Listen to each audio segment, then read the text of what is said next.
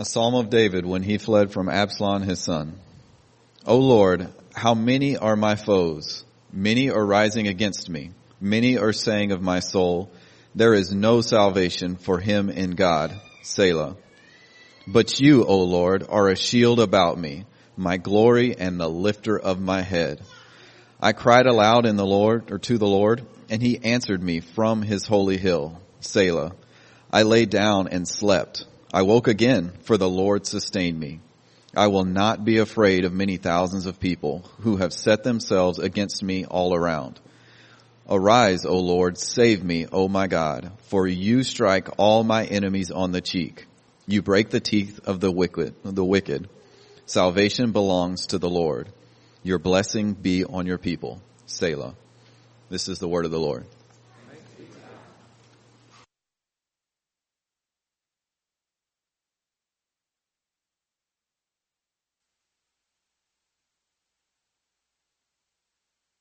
It is actually a joy to me to sing in Spanish. I'm so thankful for that. I get to continue to learn my Spanish, and I know it's a blessing to many of our brothers and sisters as well. So thank you for trying, because it honors many others in your efforts, and it honors God as well, who promises that one day we will be worshiping with people from every language around the throne. So just a little taste of that someday. Before we jump into Psalm 3, let's bow our heads before the King of this psalm. King Jesus, we come to you this morning seeking your justice, your judgment in our lives, your help, your salvation. There are many enemies all around us. There are many doubts in our minds telling us there is no salvation for us in God. But you, God, are a good God, a God of mercy, slow to anger and abounding in steadfast love. You keep your promises. You have made promises to free us from sin, from destruction, from the consequences of our rebellion. You sent your Son to die for us and to give us his Spirit that we may be faithful. We may turn from our rebellion and live for him in obedience to his word throughout this life and into eternity. Would you bless us with this psalm toward that faithfulness, toward that trust in our God who saves in Christ. Amen. Louis Puller was nicknamed Chesty because of his perfect posture and the fact that his chest resembled a barrel full of bricks as he walked. In his 37 years in the Marine Corps, Puller would rise through the ranks from private to general and become the most decorated Marine in American history, known for his mad desire to fight and his determination to overcome every obstacle. On one deployment during World War II, Puller's men were tasked with making an amphibious assault on a Pacific island to stake out a strategic stand. 2 companies hit the beach right away and almost immediately ran into an infantry much larger and more well prepared than anything they were expected to face. The invasion force was cut off, surrounded quickly by an enemy counterattack. But Chesty Puller never resigned to defeat for any reason. He declared valiantly, all right, they're on our left, they're on our right. They're in front of us, they're behind us. They can't get away from us now. He bravely took decisive action, directing another company of soldiers to fire upon a weak spot in their defenses, creating enough weakness in the fortifications for his trapped soldiers to break through and escape. They reconvened, and a week later they returned much wiser for that effort and destroyed the entire enemy defense. Chesty Puller had just this innate strength and confidence that made him unshakable in battle, a force to be reckoned with, even when surrounded by enemies on all sides. Sure would be great to have that kind of confidence. I know I haven't been that kind of man in my life, but I want to give myself and you confidence today that there in this psalm is an offer for much stronger resolve than this war hero. Much greater might. To remind you that there is always a rescue. There is always a Savior, and His name is Yahweh. Salvation belongs to Him. And when we trust Him, we are called to continue the battle and stand firm in God's salvation. Stand firm in Yahweh's salvation. As the title to our psalm today, Psalm 3, tells us, the context of David's song here comes in the midst of him fleeing his son Absalom, his own son, who had schemed to overtake his throne. We're going to work through each section of this psalm with an eye to that story, which can be found starting in 2 Samuel 15. If you want to turn there, just put your finger in there because we'll be going back and forth a bit. Each section of this psalm contains 2 verses. So verses 1 and 2, first section, we see David surrounded by enemies on every side in an apparent defeat. Verses 3 and 4 show David looking, searching, calling out for a hero with a hopeful cry. And then David rests. He goes to sleep in verses 5 and 6 with a restful heart. But David's confidence leading to rest doesn't just let him sit back and wait for God to take care of everything and just do nothing in the meantime. He presses forward in verses 7 to 8, certain of a joyful victory. And if we want rescue from all of our trials, all of our problems, all of our enemies, we too must stand firm in Yahweh's salvation, as David models in his own life. So let's look at Psalm 3 together and how it inspires us to stand firm, starting in verses 1 and 2 with David's apparent defeat. He says, O Lord, remember all caps is the translation of Yahweh, the name Yahweh. Yahweh, how many are my foes? Many are rising against me. Many are saying of my soul, there is no salvation for him in God. Selah. So David begins this psalm reflecting on the impossibility of his circumstances. Everywhere he looks, every direction he goes, every person he turns to, he is surrounded by enemies. They're to his left, they're to his right, they're in front of him, they're behind him. He doesn't quite feel confident yet. Sometimes in life you find that you are stuck in such a trap that you feel there's no escape.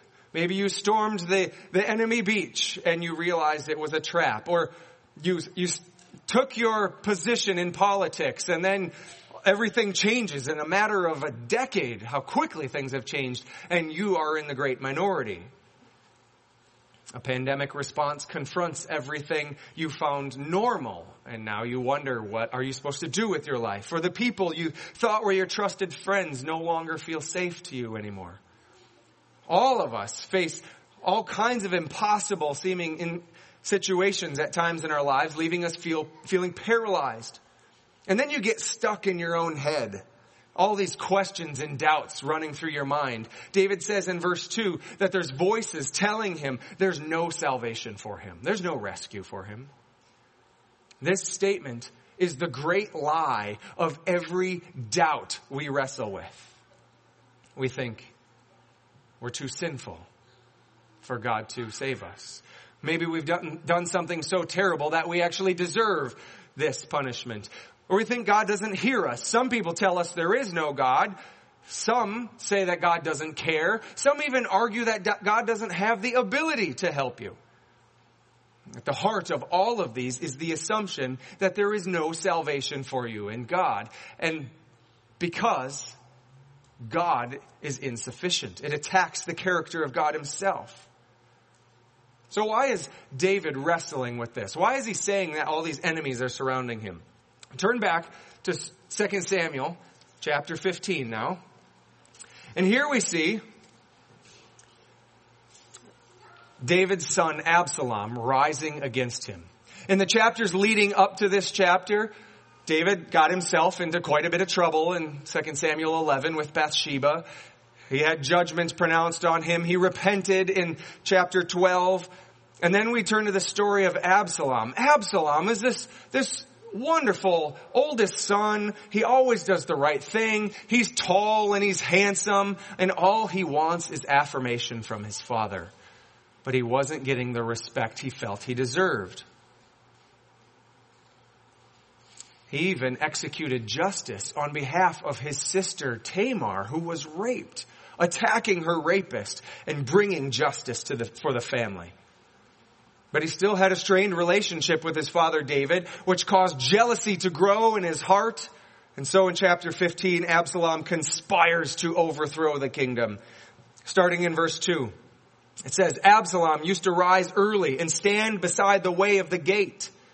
And when any man had a dispute to come before the king, to come talk to David about his problems, Absalom would say to him, "From what city are you?" And when he said, "Well, your servant is from such a tribe in Israel," Absalom would say to him, "See, you're right. Your claims are good and you are right, but there is no man designated by the king to hear you.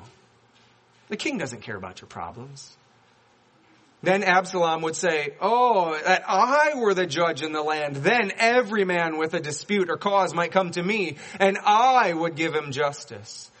And whenever a man came near to pay homage to him, he would put out his hand and take hold of him and kiss him, show him all kinds of affection. "I care for you." Thus Absalom did to all of Israel who came to the king for judgment. So Absalom stole the hearts of the men of Israel.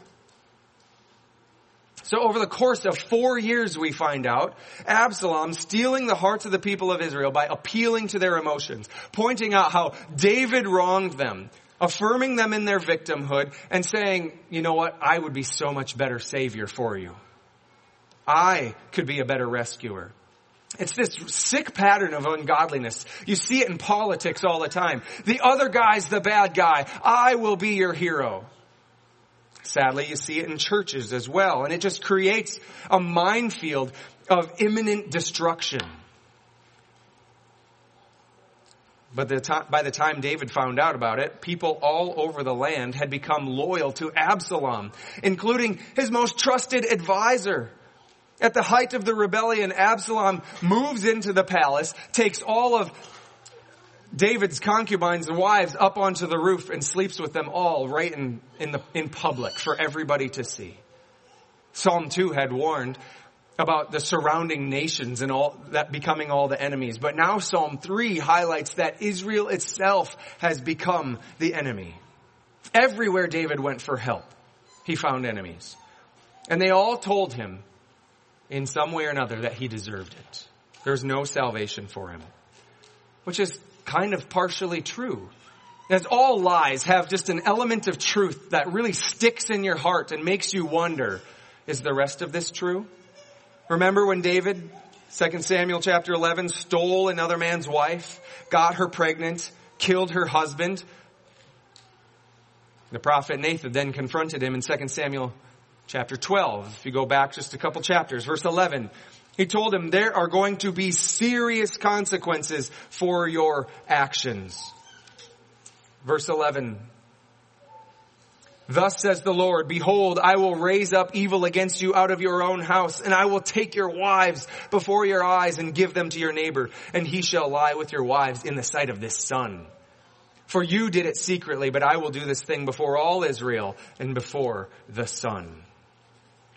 So Absalom steals his father's home, flaunts his sin before all of the kingdom, and now he's going around telling everyone basically, David doesn't deserve this kingdom. He's such a fool. He hurt so many people and brought shame on this land. He's only in this for himself. God has taken this kingdom away from him for his sin. There is no forgiveness for David.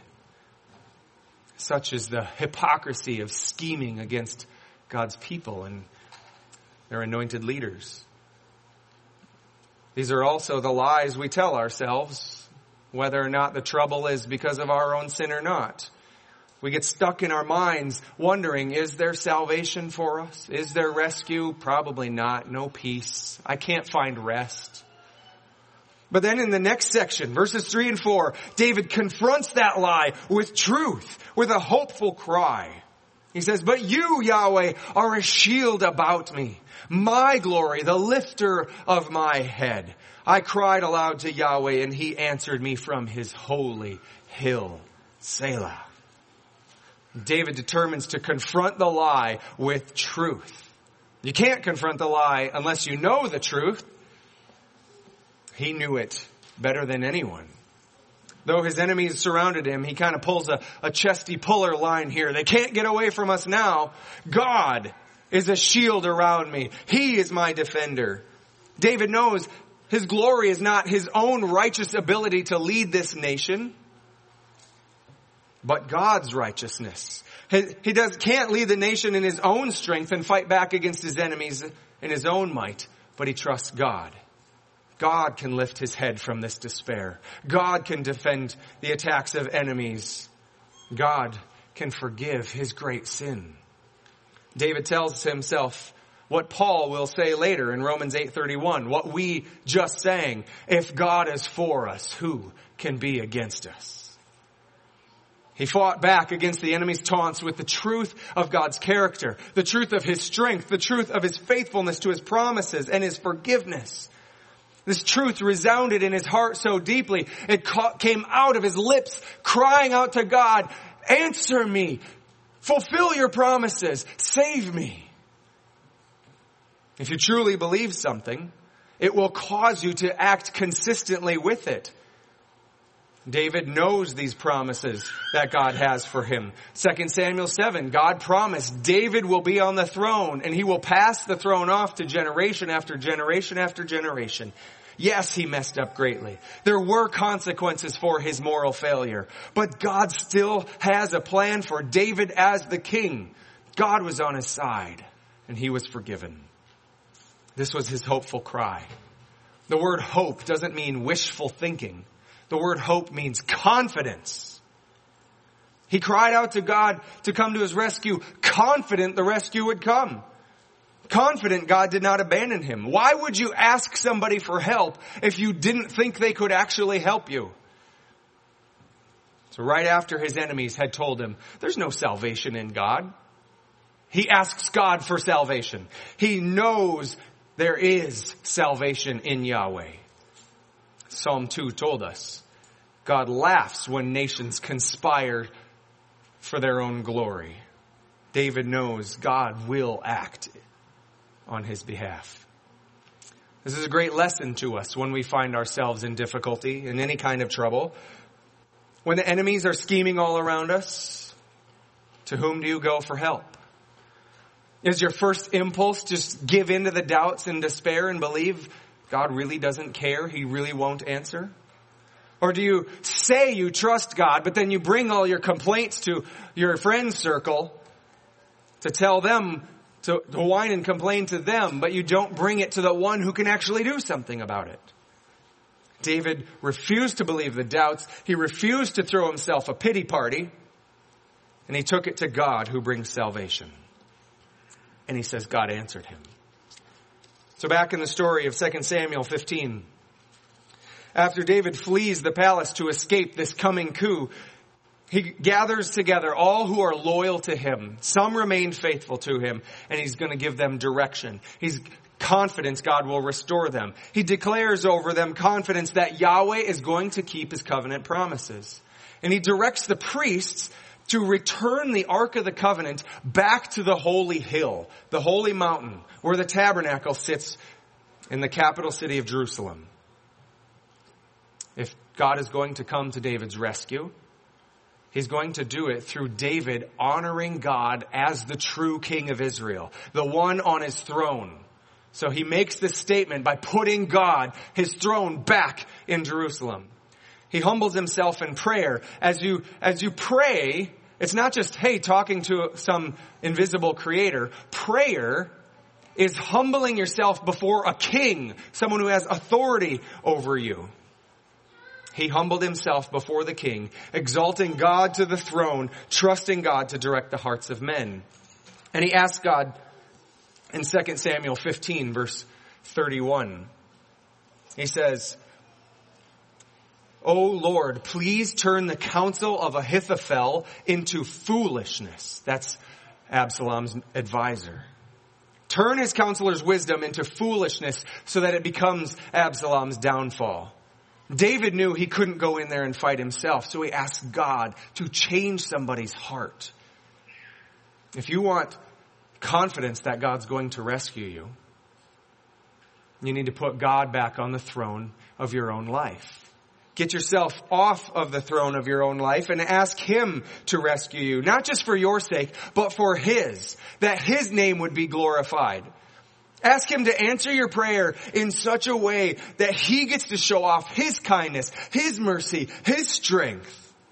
Thank Him for the difficult circumstances that seem impossible, because it's in those that He gets to show off. And then pray that He gives you lips to praise Him when He does. When you cry out to God in that way, He is delighted to answer, and you can rest confident in God's salvation. This is the restful heart David experiences in verses 5 and 6. His whole attitude changes when he exalts God. David says, I lay down and slept. I woke again, for the Lord sustained me. I will not be afraid of many thousands of people who have set themselves against me all around. God hadn't even defeated David's enemies yet, but David says God answered his prayer. And the first change he experienced wasn't salvation from his external enemies, but these internal doubts, these fears, and this despair. He wasn't in panic anymore.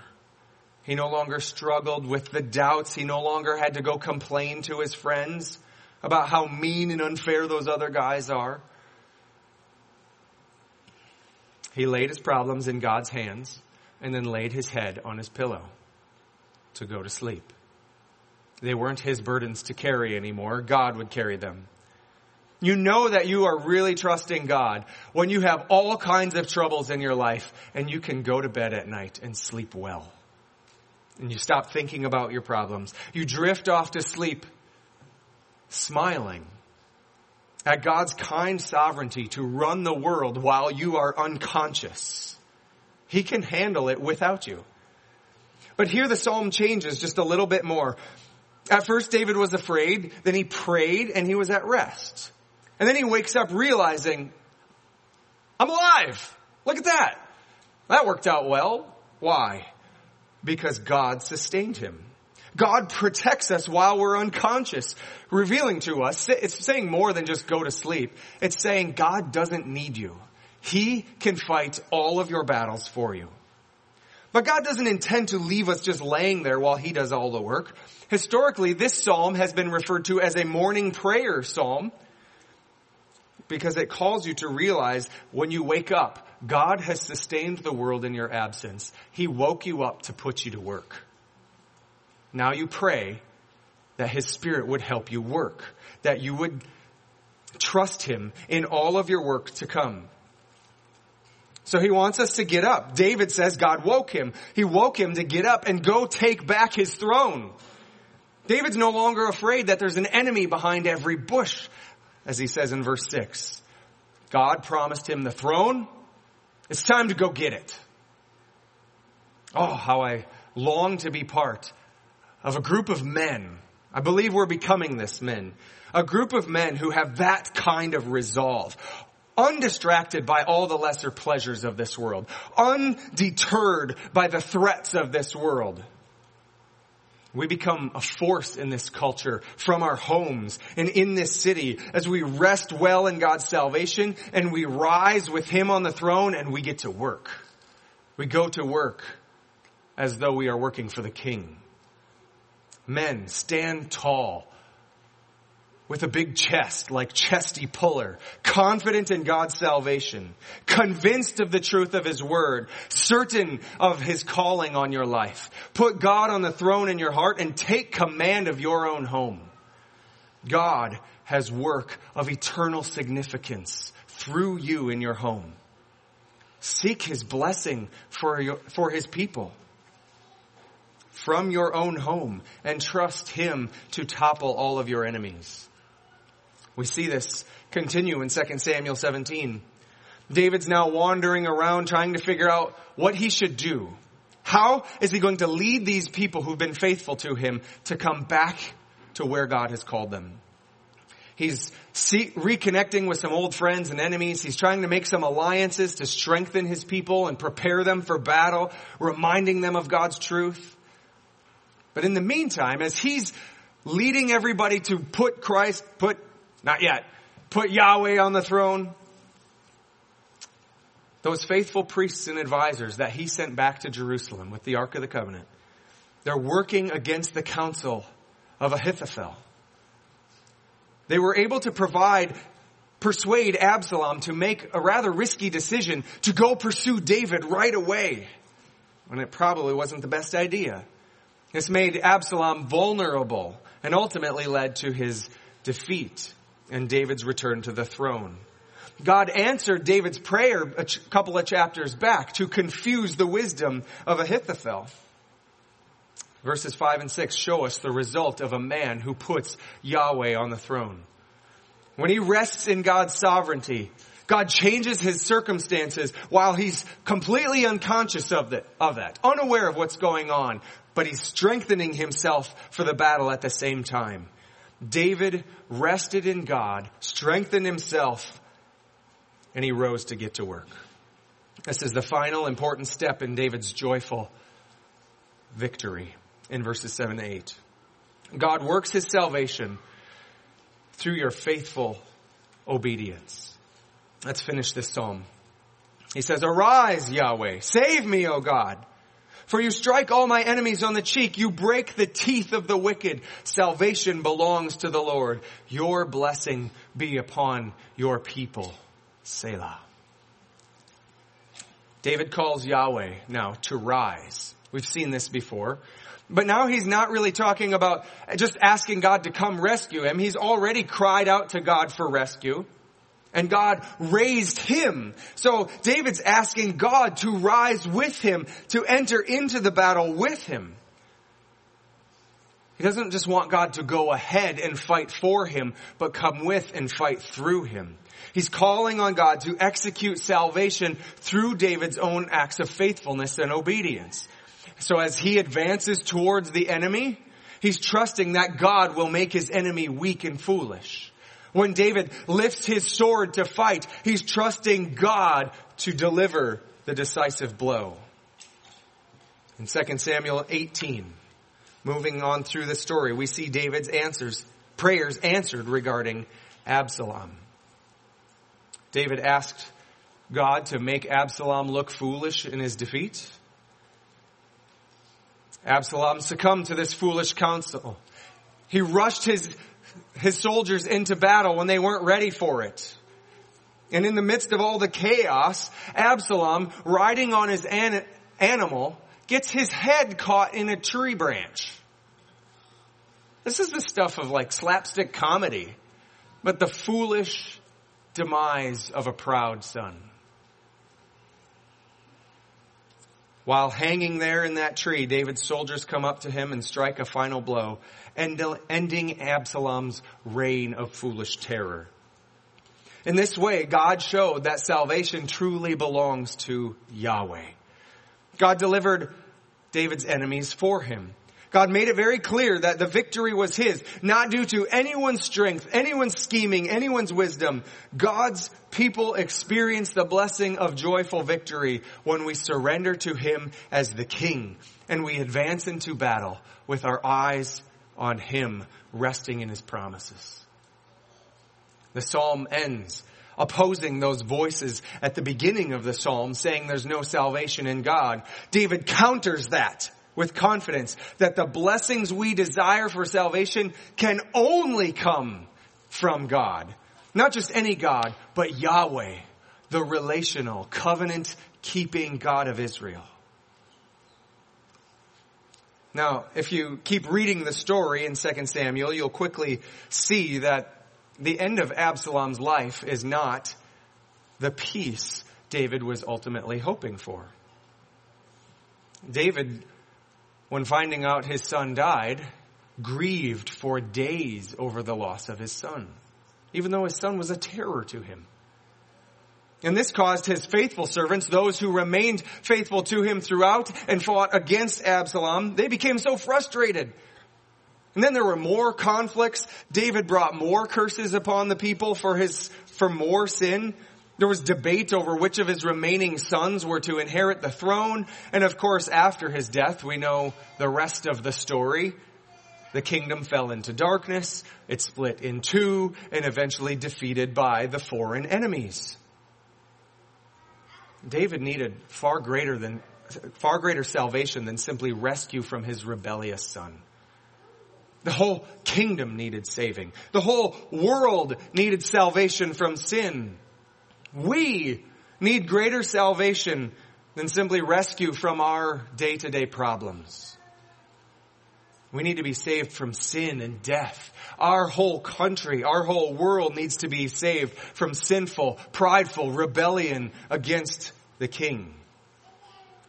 And this psalm hints at that salvation in the person of Jesus Christ, who is the King of heaven and the heir to the throne of David, the one whom this psalm is all about. His entire world was overtaken by a rebellious humanity. He was the only truly righteous son who should inherit the throne, and yet he became for us a condemned, rebellious sinner. He hung on the cross. He became sin for us. And on the cross, Jesus' enemies taunted him, telling him, why don't you cry out to God and tell him to come rescue you, to take you down from there? Yet he kept his lips shut, voluntarily staying on that cross. When Jesus finally expressed agony to God, God did not answer him as he did David. He stayed silent. Jesus bore the curse of God's enemies. He took the punishment for rebels upon his shoulders. And then he lay down and slept in a tomb of death. His body lifeless, overcome by the foes around him. But 3 days later, God woke him from his fatal slumber. God sustained him, revived him, and raised him to the throne in heaven, proving that Jesus truly is the King of Israel, the faithful Son of David, and David's Lord, Yahweh himself, David's salvation. Paul said in Romans chapter 10, verse 9, using words from this psalm, verse 7, if you confess with your mouth that Jesus is Lord, Yahweh, and believe in your heart that God raised him from the dead, you will be saved. All who trust in him do not need to be afraid of any enemy any longer, even the threat of death. No matter how much the threat surrounds you, how great or small. Paul says again in Romans 8, we are more than conquerors in Christ. More than a conqueror, because like Chesty Puller walking around with his broad shoulders and barrel-like chest, he was confident that the greatest defeat, apparent defeat, becomes an opportunity to see God pull off the most amazing, miraculous victory. Even if death overtakes us, what better opportunity for God to show off his power than to raise our dead bodies from the grave and give us eternal life in our own resurrection with Christ? We have no need to fear. But in every circumstance, we stand firm in Yahweh's salvation. So how do we stand firm? What do you do when every path around you feels like it's a trap? This week I had a conversation with a woman who felt like she was in a pretty serious trap. She uncovered fraud in her boss's business dealings, and she wondered what she should do. She thought, if I report them, I'm going to lose my job. The business is going to close down. I'm going to lose my job. All my coworkers are going to lose their job. All the people who depend on our services are going to be thrown into chaos and be frustrated and fall on difficult times themselves. But if she keeps it to herself, she becomes complicit in the fraud, and the consequences might be even greater. I told her I'm praying for her to make the right choice. But she needs to do as David did. Humble herself before God Get right with God. And then prepare for the difficult battle ahead, trusting in God's sovereignty, and rise up and do the right thing. It will be difficult for a little while. The battle will be intense, but the victory will be much more of a blessing that way. This is how I encourage you from this psalm today. If you find yourself in any trouble, you don't know what to do, first, do like David did and cry out to God in humility, trusting His goodness, His promises, His strength, reminding yourself He is the King on the throne. Get yourself off the throne of your life. That's what leads to more despair. Restore Christ to His rightful place as the King of your soul. And then rest in His goodness. Sleep. Remind yourself how He takes care of you even when you're unaware of it. Remember what Christ did for you even before you were born, to die on a cross and rise from the dead to defeat your sins. Thank Him for that. Sing praises to Him for that kindness toward you. And then by His Spirit, the one who will raise you from the dead, stand firm and do the right thing. Don't worry about what others are doing. Don't worry about the threats you face or the danger surrounding you. Don't fret about the possible fallout or the loss of valuable things to you. Do what God has called you to do. David knew he was called to be the king, so he stood up to go take his place on the throne, trusting God to clear the way. What has God called you to do? That you are willing to face every threat in order to be faithful to that. God has called you to be husbands and wives, children and parents, church members, brothers and sisters in Christ, neighbors, co-workers, missionaries. Don't spend so much time worrying about what other people are responsible for. Stand up and do what you have been called to do. Find help becoming the person God wants you to be for His mission. Prioritize gathering with His people for worship, to put Jesus on the throne at the beginning of every week, to guide you into the mission each week with Christ ahead of you. Some of these choices may cost you greatly. They may cost you friends or financial security, and they may even cost you your life. But don't give in to the fear. Remind yourself of God's truth and stand firm in Yahweh's salvation in Christ. Let's pray. God, give us a strong back. Help us stand tall, with chests out, confident not in our own strength, but in the God who is a shield about us. Lift our heads, raise us from our slumber, and send us into the battle confident in victory that even death cannot win. Give us confidence in that Spirit that raises the dead, that we can win this battle for the glory of King Jesus. Whatever difficult circumstances my brothers and sisters and friends in this room are facing, would you help them to stand firm in Yahweh's salvation? Would you help them to humble themselves and seek your truth, to know your truth, that they can speak to the lies that seek to kick them off their throne in their homes, in whatever dominion you've placed them in their workplace. Help us, God, be on mission for Jesus in every corner of this world, where all authority in heaven and earth belongs to Christ. For His glory, in His name we pray. Amen.